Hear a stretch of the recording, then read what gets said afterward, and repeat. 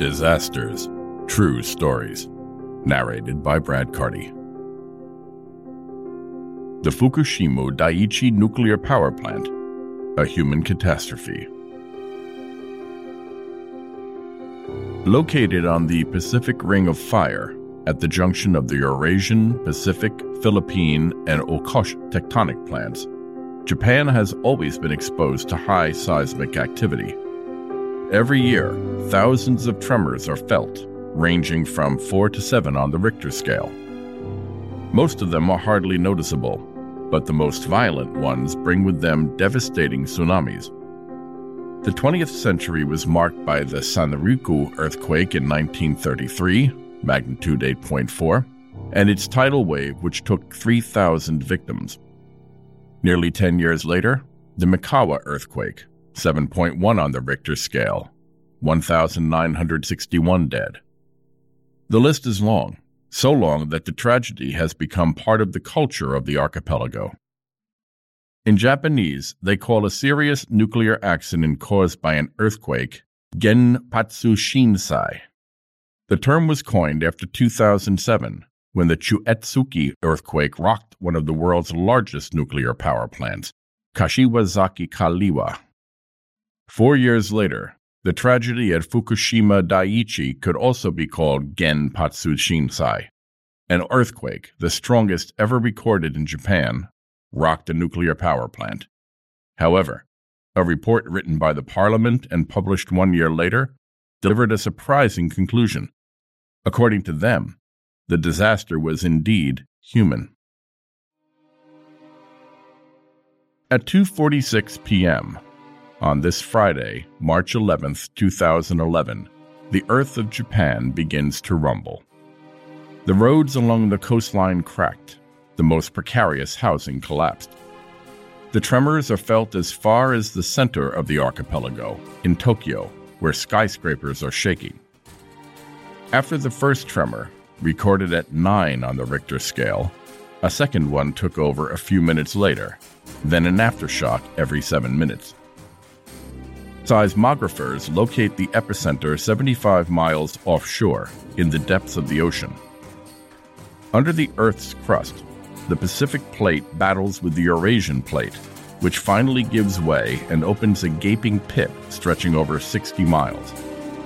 The water is sucked in and then propelled, a phenomenon that creates a gigantic tidal wave. The mountain of foam, over 30 feet high, hurtled at more than 300 miles per hour towards the east coast of Japan. The impact was expected in 10 minutes, and at 15:46, the tsunami alert was launched by all television channels. In the countryside, in the cities, a noisy and plaintive alarm resounded tirelessly and enjoined the inhabitants to take refuge in the hills. The wave crashed violently, taking with it ships, plantations, houses, and their occupants, sinking more than 6 miles into the interior of the land. No border remained between the wave and the sea. Nearly 400 miles of coastline were affected. Hundreds of villages were destroyed. 8,600 people died, 2,600 were injured, and 13,000 disappeared. The survivors, and there were some, were gathered in gymnasiums, each structure sheltering 2,500 victims. Call centers were set up to provide information to families looking for loved ones. Local businesses donated food, equipment, clothing, while waiting for the government to bring help, which was itself bogged down, as a second crisis loomed on the horizon. In the northeast of Japan, on the seafront, stands the Fukushima Daiichi nuclear power plant and its 6 reactors, in the front line when the tidal wave broke. Although it is protected by a 16-foot dike, it was a mere mouthful for the wave, 3 times as high. In the past, there was talk of raising this wall, but the owner, the multinational TEPCO, did not consider it urgent to do so, nor did it receive any pressure from the authorities.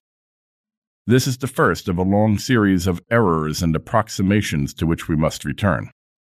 In the meantime, the tsunami hit the power plant, which had been emptied of its 6,000 employees, with full force. Only 100 or so executives, huddled in an earthquake-proof bunker, had been ordered to hold the command post. The situation was not very reassuring. The installation was completely submerged. The electricity sources were failing one after the other.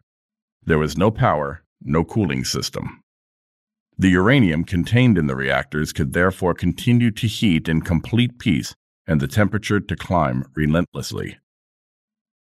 In the bunker, the engineers were unable to find a solution, despite the constant exchanges with the TEPCO headquarters located in Tokyo, but also with Naoto Kan, the prime minister.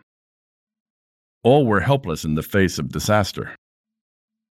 6,000 miles away, in Paris, the IRSN, the Institute for Radiation Protection and Nuclear Safety, was informed of the threat by Areva employees deployed on the site shortly before the earthquake. The ghost of Chernobyl suddenly resurfaced. In 1986, the radioactive cloud had flown over all of Europe and stopped at the borders of France. On reflection, the state was much more concerned about the repercussions on the atomic market than about the dangers incurred by the population, especially since it has 19 power plants on its territory, almost as many as Japan. Neither EDF nor Areva want to see their stock prices fall. So the decision was taken to focus communication on the tsunami and to minimize as much as possible the accident that was taking place on the Japanese islands. In reality, the situation only got worse. 6 hours after the tsunami, the temperature in reactor number 1 reached 2,800 degrees Celsius. The uranium was now a pile of magma, spreading toxic gases. Priority was given to restoring power in order to cool the fuel inside the tank. Trucks containing generators were sent from other nearby nuclear sites, but severely damaged roads hindered their progress. Change of plan. It was decided the next morning to release the gases contained in the reactor in order to avoid an explosion. A suicide mission was set up. 2 liquidators had 17 minutes to reach the valves. Slowed down by the rubble, they were forced to give up a few yards from their objective, while the soles of their boots melted on contact with the irradiated ground. Another pair was sent 4 hours later, and this time managed to reach the reactor. The maneuver dispersed white, highly radioactive smoke into the atmosphere. All the towns located within a radius of 6, then a dozen miles, were evacuated. 80,000 inhabitants left everything behind and joined the shelters, already crammed with tsunami victims.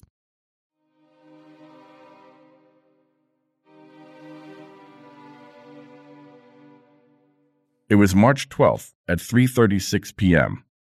In reactor number 1, the accumulated hydrogen comes into contact with the oxygen in the air, and an explosion blows the roof off the structure.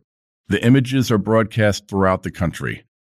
The control room of Fukushima has barely had time to react when reactor number 3 now demanded help. Its auxiliary generators had given up the ghost, and a second explosion was very possible. The firemen who arrived as reinforcements wanted to bring water from the sea and irrigate the sensitive area, but the high level of radiation in the vicinity of the reactor forced a retreat. In any case, it was already too late. The meltdown had begun. On March 14th, the wind blew the clouds from the north and a radioactive rain fell on Tokyo. Desperate, the Japanese prime minister thought of evacuating the capital and its 35 million inhabitants, then changed his mind. The necessary means are simply impossible to gather so quickly. At 11:01 a.m., reactor number 3 explodes in its turn. Its molten fuel spills into the underground, and the next day, reactor number 2 follows suit. At this point, TEPCO is close to abandoning ship. Their momentum was interrupted by Naoto Kan, who went to the site and ordered that a team be present at the location 24 hours a day. They will be called the 50 of Fukushima, composed of the oldest employees or those who have no companion or child. Every day they will work in the heart of a hostile environment, progress through the buildings of a power plant plunged into darkness, and sleep on the floor, wrapped in blankets made of lead. Of those who remained on the front line, 17 will be contaminated beyond the reasonable threshold. As of 2021, however, no deaths have yet occurred, as cancers take a long time to develop. The 50 were quickly joined by firemen and soldiers, elite units sent as a last resort to save what still could be saved. On the ground, fire hoses sprayed the reactors day and night, while helicopters dropped tons and tons of water from a height of 90 meters. At the same time, technicians were risking their lives to restore the power supply and restart the cooling systems. After a week of improvisation, hazardous choices, and human errors, the situation was finally under control.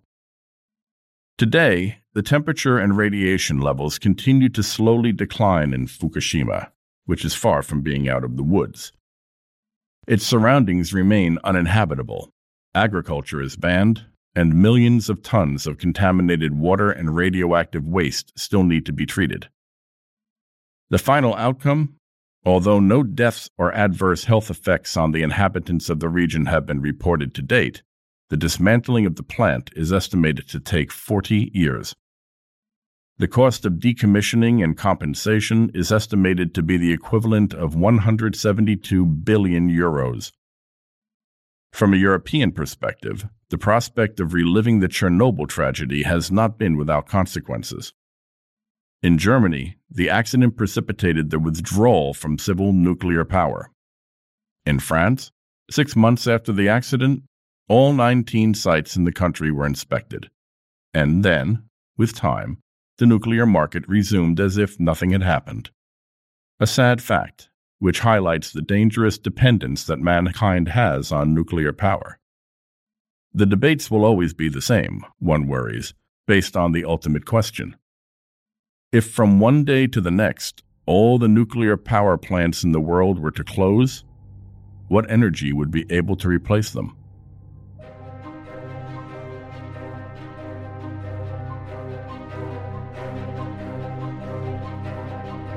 Did you like this episode? Feel free to comment, share, and rate it. See you soon for new stories. Midnight Studio, addictive podcast creator.